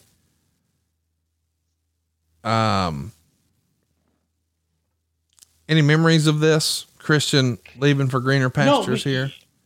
Well, first of all, no one knew that Christian was going to TNA. Christian just had not re-signed and was going to take some time off to get himself together. His contract was up, and I think there was still hope that Christian wouldn't leave. I see. So it's got 6 and 1/2 dozen the other. So Masters winds up losing to Mysterio in the match, and to me, as an outsider, as a fan, it felt like Chris Masters' stock within the company was dropping, considering he's teaming with Gene Snitsky. And I'm not trying to disparage Snitsky, but Lord knows it wasn't his fault. But he was right there to lose and take care of that. I mean, now Masters has lost twice, and not just one time, but it didn't feel like Snitsky had any momentum at this point. Am I wrong? Well, same thing. I think that, losing doesn't end your career. If you know how to lose and you can get people over, then that's a very valuable asset. Well, how about this? It's not over with. Masters gets his first main event at Survivor Series on the Raw side against SmackDown. It's Shawn Michaels, Chris Masters, Carlito, and the tag team champions, which is Big Show and Kane. And they're going to be taking on the SmackDown team of Batista, Randy Orton, JBL, Bobby Lashley, and Rey Mysterio. Mysterio winds up pinning Masters, and SmackDown wins the match. And I would say it feels like he's stalling out, but to your point, can't win every night. So the next night on Raw, he's actually a part of the main event again. But boy, is it some stiff competition. John Cena and Kurt Angle in a 3-way. So as you may have guessed, Chris is going to submit to John Cena's STFU, which is Cena's debut of the move. But the whole point of putting Masters in this is because he's a submission guy, and so was Kurt, right? And so now Cena can show off his new submission move. I kind of like that. That's good stuff. Exactly. And you're looking at, it was also established submissions with Kurt and the ankle lock, Masters with the master lock. And it was a way for Cena to show, okay, hey, I'm not just a brawler, and I've got a submission move as well. There's an interesting thing that happens in this era with Raw. I want to bring this up. It's the trial of Eric Bischoff. Upon being called to testify on the stand for Bischoff's defense, he's asked to give his name, which he does, and says, I'm Chris Masters. And then he is immediately accused of perjury and disqualified as a witness. And McMahon, I guess, quote unquote, breaks kayfabe and says, your real name is Chris Mordetsky. That's kind of fun, but a little silly. I mean, what do you think of that in hindsight? Would you have done that again? I don't know. I didn't like it then, so I probably still don't like it now. From there, it's time for him to win a spot at the New Year's Revolution 06 Elimination Chamber match. The show is on his 23rd birthday, which is quite an accomplishment. Him and Carlito have been working together until Masters puts on the master lock on Cena, and Carlito hits him with a low blow, rolls him up, and eliminates him. Cena's going to survive, but this is that classic Edge cash-in show. Man, what a moment that was. But Masters and Carlito working together constantly, is this a directive that these guys just like each other, or you're hoping that they're both young and they can help elevate each other? Why did The Office put them together so often? Well, first of all, they were friends and they did have chemistry. So being a tag team, I think, was a natural for them.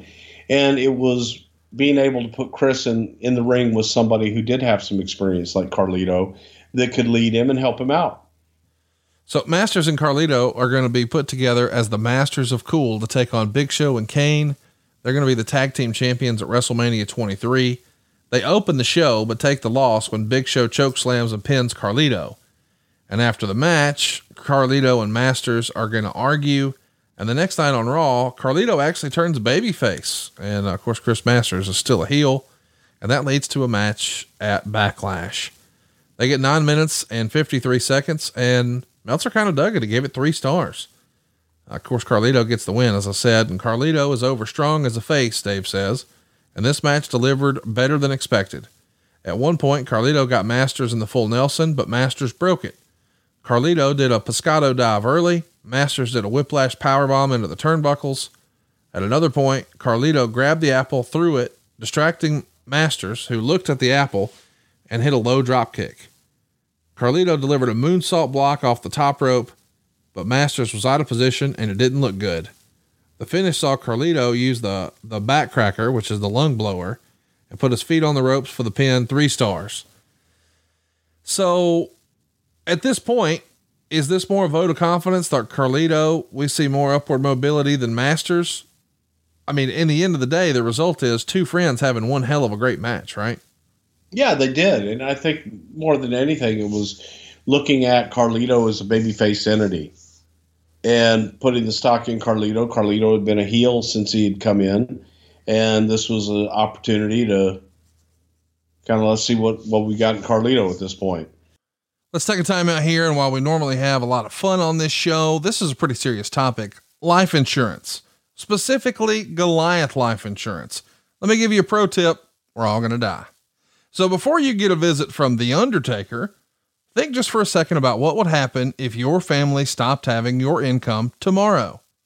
With life insurance from GoliathLife.com, what we're really talking about is protecting what you've worked so hard to provide for both you and, more importantly, your family. You see, life insurance isn't about you. It's about those who matter the most to you. Sure, you do a great job taking care of them now, but who would do that if something awful happened to you? I just lost 2 friends in the last year and a half, one 42 with 2 kids, the other 46 who left behind a wife and 3 kids. Thank God they had insurance. And hey, I hear you. Nobody wants to think or talk about life insurance, but think about this. You might not get in a car accident, but you have auto insurance. You might not get sick, but you have health insurance. So we'll protect our car, and we'll even protect ourselves from like crazy medical bills. But will we protect our family? That's what life insurance means to me. Peace of mind. GoliathLife.com streamlines the life insurance purchase process by allowing you to get quotes from more than 20 carriers all at the same time and at the same place. GoliathLife.com. You'll do a fast and easy application and have multiple quotes within minutes. And oh, by the way, GoliathLife.com has solutions for every budget. And maybe best of all, you pick your terms and payments at GoliathLife.com. Once you pick your price, you can start the online application immediately. And check this out. You can even schedule the medical exam to happen in your home. You don't even have to leave the house to do this. And yes, I have done this. They sent someone to my office. It was fast. It was easy. And it was unlike anything I expected. I got to skip the phone calls, the paperwork, and the crazy invasive conversations, and even the multiple visits to the doctor's office that we all hate so much. GoliathLife.com makes buying life insurance simple. GoliathLife.com promises no hidden fees, no upsell, no hassle, hell, not even a phone call. GoliathLife.com is life insurance in your hands, on your time. Get multiple quick quotes right now from the comfort of your own home, and begin your application in a few easy clicks right now at GoliathLife.com. Behind the scenes, I'm wondering if any of Chris Masters', I think the word in wrestling is demons, are coming to a head. I asked because on Raw on May 22nd, Chris is going to lose to Cena by the STFU, and then Masters is off TV after this. And it was reported that he wound up in rehab. Maybe he was struggling with some painkillers. Did you ever talk to Chris about his out of the ring issues or concerns in this era? I didn't, but they were evident, unfortunately, and is, oftentimes anything that, with substance abuse and your demons coming out, that it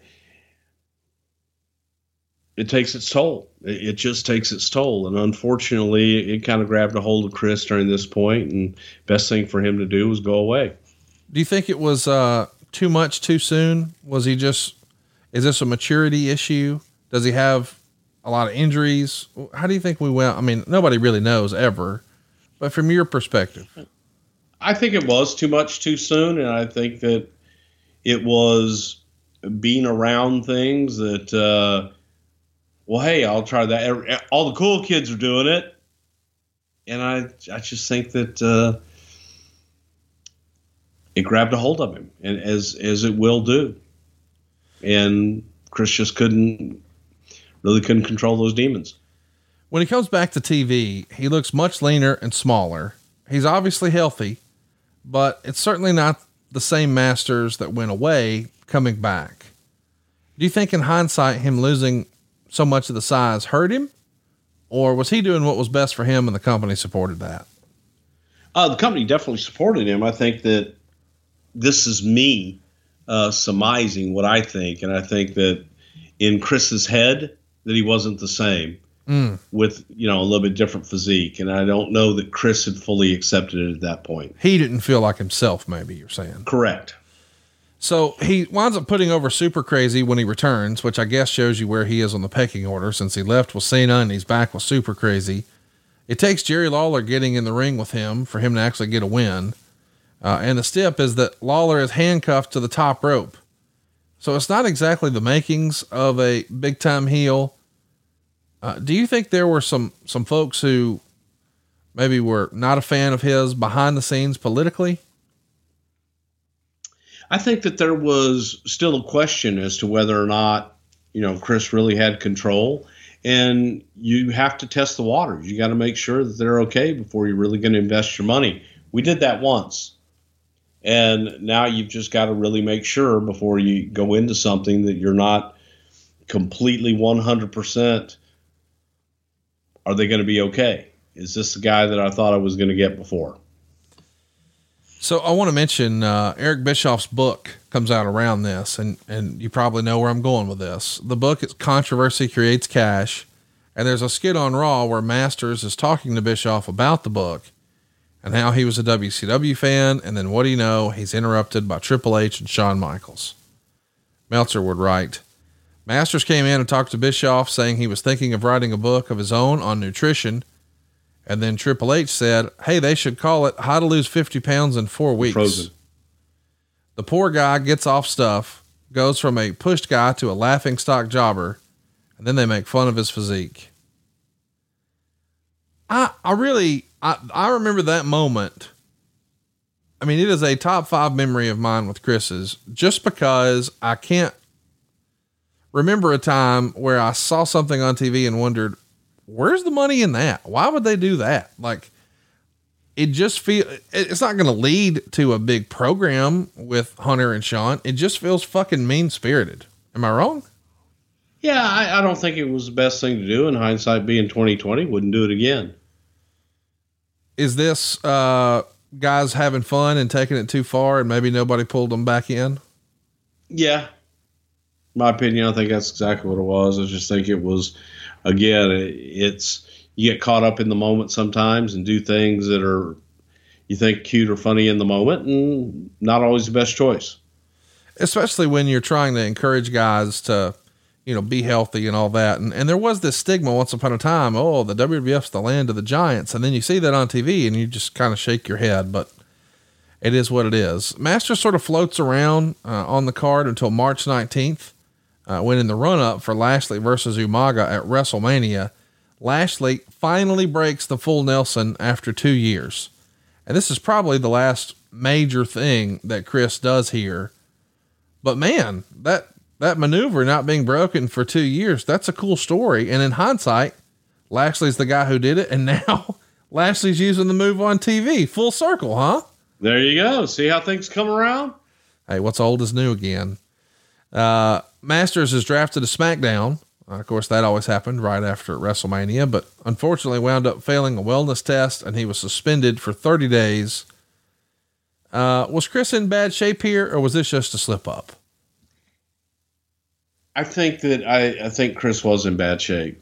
I think that Chris just wasn't able to really cope and during that time. And thank God he's gotten his life back on track now, at least as far as I know. And it's just a shame because you have young talent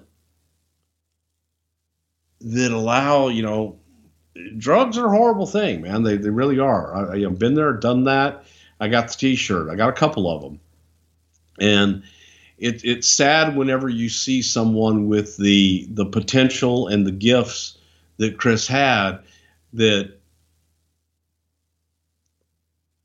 allows something to grab a hold of them like that. And that's really tough to watch sometimes, but they have to see it and they have to allow themselves to get help. I also want to mention, this is all really happening at perhaps the height of the opioid epidemic here in America. I mean, never before have we had access to what we have. Has it been prescribed as freely as it has?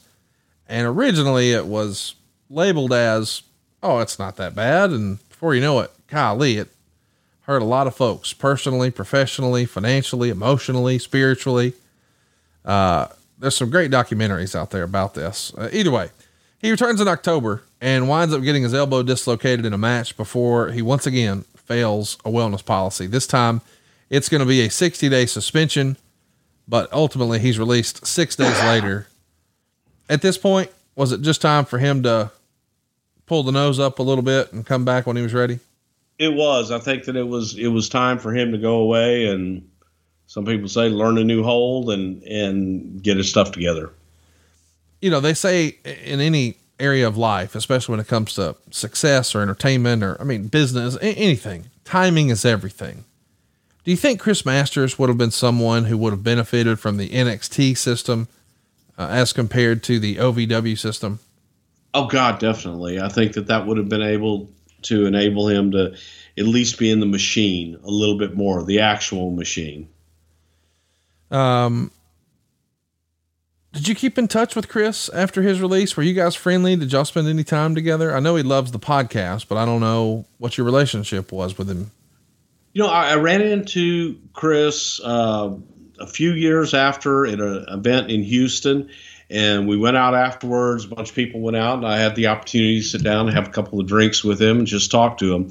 And it was there that I saw, a completely different guy. I think that he had gotten control of at least the pills, and he seemed to have his head on his shoulders. And I think that he had also come to the realization that maybe it was too much too soon, too early in his lifetime. So that maturity and being able to see that and realize it and understand it said a lot to me that he had grown since the last time I'd been around him internally. And I've seen him, through the years at different autograph signings and different shows through the years. So I think that he's done all right for himself. So you wound up leaving the company in 2008. He does return in 2009, but he's not really pushed or highlighted very much. He's there for a couple of years, but doesn't really do much of note. He does come to TNA when you had your brief run in 2018 there. How did he look? Did you get to spend any time with Chris here in 2018? Yeah, I thought he looked great. And I thought, it was one of those situations where you look at him and go, man, if only you'd, come 5 years later, I think he would have been all right. Or maybe 20 years sooner. That's what I wanted to ask. Do you think if Chris was not making his debut, say in 2005, but it was 85, good Lord, right? Good Lord. Yes. I think he would have been a huge star. Was there something? Still would have needed the maturity. Oh, for sure. Now that's something that, I don't think when people talk about Chris Masters, I think they just forget how young he was. And the trappings of success when you're that young on TV every week, got more money than you've ever had. You're built like a Greek god. You're going to get a lot of opportunities and attention and distractions. And it's hard to be a world traveler and famous and well-to-do financially. That's a lot of pressure for a young person. It's a lot of pressure for anybody. And you add youth and immaturity to it, and just being out. Imagine being out traveling the world at 20 years old with a bunch of grown ass, crazy men. And every bar you go to, somebody knows you and is either trying to, buy you a drink or fight you, or, it's a mess. In hindsight, do you think there was something Chris could have done differently to ensure success? Again, I think that in the case of Chris, I think that it was just timing more than anything. I want to mention timing and poor choices. We wound up picking Chris because, as we said, tomorrow, as you're listening to this, is his birthday. And all these years later, he's just now 39. When Flair won the Rumble, he was in his 40s. So there's still a lot of life left in Chris Masters. He's still wrestling to this day. I believe he is carrying some hardware for the NWA. But his handle, if you want to follow him on Twitter, is @ChrisAdonis. And you can keep up with all that he's doing there. I do want to mention, we had tons of fan questions. This was a really popular topic when it came for us asking for questions. Let's do a few here. Ad-free show Slapnut Jordan wants to know, was giving Chris Masters a world title run ever a real consideration? I think a lot of people automatically saw him as a top guy just based on the physique. And I'm sure you've seen it over the years. There's that funny meme of Vince McMahon where he's taking a look at, I believe it was Trish sort of undressing herself, and his eyes bug out of his head and then he flips over. But when Chris was posing and he hits the different poses, they would show Vince's reaction like that, like he was so impressed with his physique. I think that's a natural thing. Like I could see Vince giving the big speech. God damn, I could see you at WrestleMania on the poster, that sort of thing, right? I think that anytime you look at a talent, you have to view the potential of what they could be. And in looking at Chris, I could tell you from my vantage point that I would look at the potential of him being a WWE champion. So yeah. Ad-free show's top guy Arturo wants to know, did Vince ever challenge Masters to a lifting competition? That's kind of funny because we've heard that Vince would push himself and sometimes even like, I want to wrestle Kurt Angle, and just nonsense. Did he ever try to do anything like that with Chris that you know of? You'd kill him, Vince. Ad-free show Slapnut David wants to know, what was Chris Masters' reaction when he was working with Shawn Michaels in a feud? Was he excited to be working with such a legend at a young age? I mean, this feels like a guy that he would have grown up, watching and sort of hero worshiping, and now he has a chance to work a match with him. I think it was a combination of excitement, nerves, and just overall intimidation. Here's your type of question from Ad-free show's My Push member, Chris. Whose Nelson was fuller, Warlord or Masters? It's the full Nelson. Get God it? damn. I get it. That's your kind of shit right there. You like that. Yeah. Yeah. So whose was fuller? God damn it. Superstar belt. Ken Patera had the fullest full Nelson. All right. So Ken Patera, number 1, Chris Masters 2, Lashley 3, Warlord 4. Or you got Lashley ahead of Masters?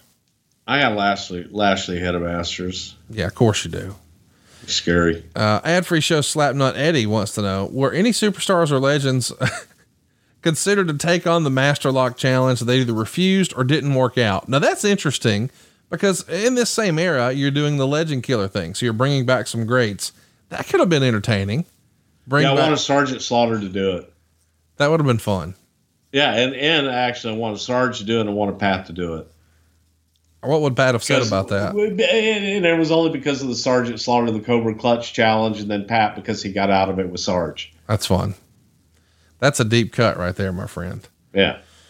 Ad-free show's top guy, Denovius, shout out to him, says, in your honest opinion, was Chris Masters' downfall due to him being ahead of his time and letting his success get to his head too early in his career? I don't know that I would say that. I'd say demons. Yeah. I'd say demons were probably his biggest downfall. Ad-free show Slapnut Nick says, was the plan for Chris Masters to never have any opponent break the Master Lock for over a year and then eventually get in the title picture in 2007, or just have someone like Bobby Lashley be able to power out of it and break it? Did you have an end in mind? That's kind of interesting. You always think you have an end in mind, but as time goes on, we'll do it later. We'll do it later. Yeah. Ad-free shows Slapnut Heather wants to know, if Chris didn't have his demons, do you think he would have made it further in the company? That's a fair question. Okay. Absolutely. And I think also, as we've talked about a couple times, alluded to, if he was a few years older as well. Well, I guess the real question is, now with him just being 39, as we're listening tomorrow, what say you? Do you think he's got another run left in him? Have you seen any of his stuff recently or lately or whatever? I really haven't, but you never say never in this business, by God. You absolutely never do. And guess what? Next week, we're talking about a subject I thought we would never cover, the Royal Rumble 2002. We'll be talking about Triple H's return at Madison Square Garden for one of the biggest pops ever. We're probably going to play that. Then, of course, we'll cover Jericho and The Rock for the Undisputed title. Ric Flair and Vince McMahon in a ring. I can't believe that's a thing. Flair was supposed to be back just to be a character he was never going to wrestle. And now not only is he wrestling, but he's wrestling Vince McMahon. We're also talking about the brand extension, the NWO, and oh yeah, Maven eliminates The Undertaker. Oh, and Mr. Perfect returns, and Goldust. Man, what a loaded show. Royal Rumble 02 from Atlanta. I was there. I can't wait to talk about this one. I was there. That was quite interesting, and we'll have to go back and watch and see if you actually see me and the Maven Undertaker up on the concourse when he beat him up. I think I'm in one or two shots. That's fun. Well, I couldn't wait to go. I actually attended that one. It was my first Royal Rumble in person. Why didn't you come say hi? Well, I didn't know you. You weren't talking to me yet. I was only 20 years old. So you weren't communicating with me yet. Oh, that's when you just had was that your first or second Rolls? I lived in an apartment. I'll have you know. You can't have a Rolls and live in an apartment? Well, you shouldn't. All right, boys. It's Huntsville we're talking about here. Hey, what's up with the Huntsville hate? You had a great time last time. First of all, I have no hate for Huntsville. Yeah. I'm thinking that, my next move when I finally retire, I may retire to Huntsville. Buddy, I bet I got talked Eric Bischoff and Laurie Bischoff into at least getting a spot within driving distance. I think that would be cool if me and you and Eric got to hang out on the reg. Yeah, just, in the mountains there, and it's laid back, and I like Huntsville. I like Huntsville too. By the way, we got some big stuff coming. The rest of this month is Royal Rumble heavy. Royal Rumble 02 on deck next week. Royal Rumble 05 in 2 weeks. Bruce, off the top of your head, what happened at Royal Rumble 05? I know you remember. I have no idea. It involved Vince McMahon. Come on, there's a hint. Oh, God. What a show that'll be. Odds. That will be one heck of a show. Then we'll cover 07, which we have a last man standing match with John Cena and Umaga. We got Batista working with Mr. Kennedy, Test and Bobby Lashley, Eminem versus the Hardys. And of course, WrestleMania is going to need an opponent, and we have to have a winner. And that's The Undertaker in the Royal Rumble. So that's what we're covering in 2 weeks. We'll be back in 3 weeks. I guess that's in 3 weeks. And then through the month of February, Ken Shamrock, In Your House Final 4, No Way Out 02, No Way Out 07. We got lots of fun stuff coming. We got to throw in an Ask Me Bruce in there somewhere. Oh, you missed that. But we do have one coming soon. It's in April, but we'll work on it. We'll get there. We'll see. Hey man, I'm glad you're back to life. Everybody thought I was never dead. Well, rumors of your demise have been greatly exaggerated. But hey, I hope your sources. I hope everybody watches SmackDown tonight, see what Bruce has been up to. And, I'm sure your days aren't stressful at all, right? I mean, not at all. No, God, no.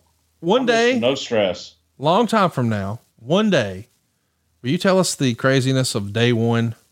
I mean, a long, long time from now, but you got this big advertised main event and you get a major curveball. It's not like you had long-term plans, right? And then all of a sudden, everything changed. This has got to be one of the most stressful times in your life, right? Again, you can look at it as stress. You can look at it as a challenge. Hey, that a boy. Ain't I'll no learn to look at things as challenges. I love that about you.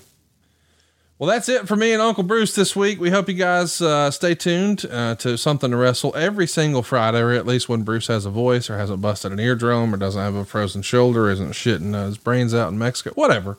But we're back, baby. And we're covering Royal Rumble 2002 next week. Be sure to check out SmackDown tonight. Don't dare miss Monday Night Raw. Here's a spoiler. Alabama beats Georgia. Nothing to see there. So check out Raw, and we'll see you next week right here on Something to Wrestle with Bruce Pritchard. I hope you listened all the way to the end of this one, Pat McAfee, damn it. Rock on. Oh, does he tune out early a lot of times? Oh, he gives me shit. Why? How? I don't know. I enjoy his show. He enjoys our show. He gets mad if I miss one. Well, he's been a mad motherfucker these last 3 weeks. Send him a text now. Let him know. Friday's on time, by God. Early.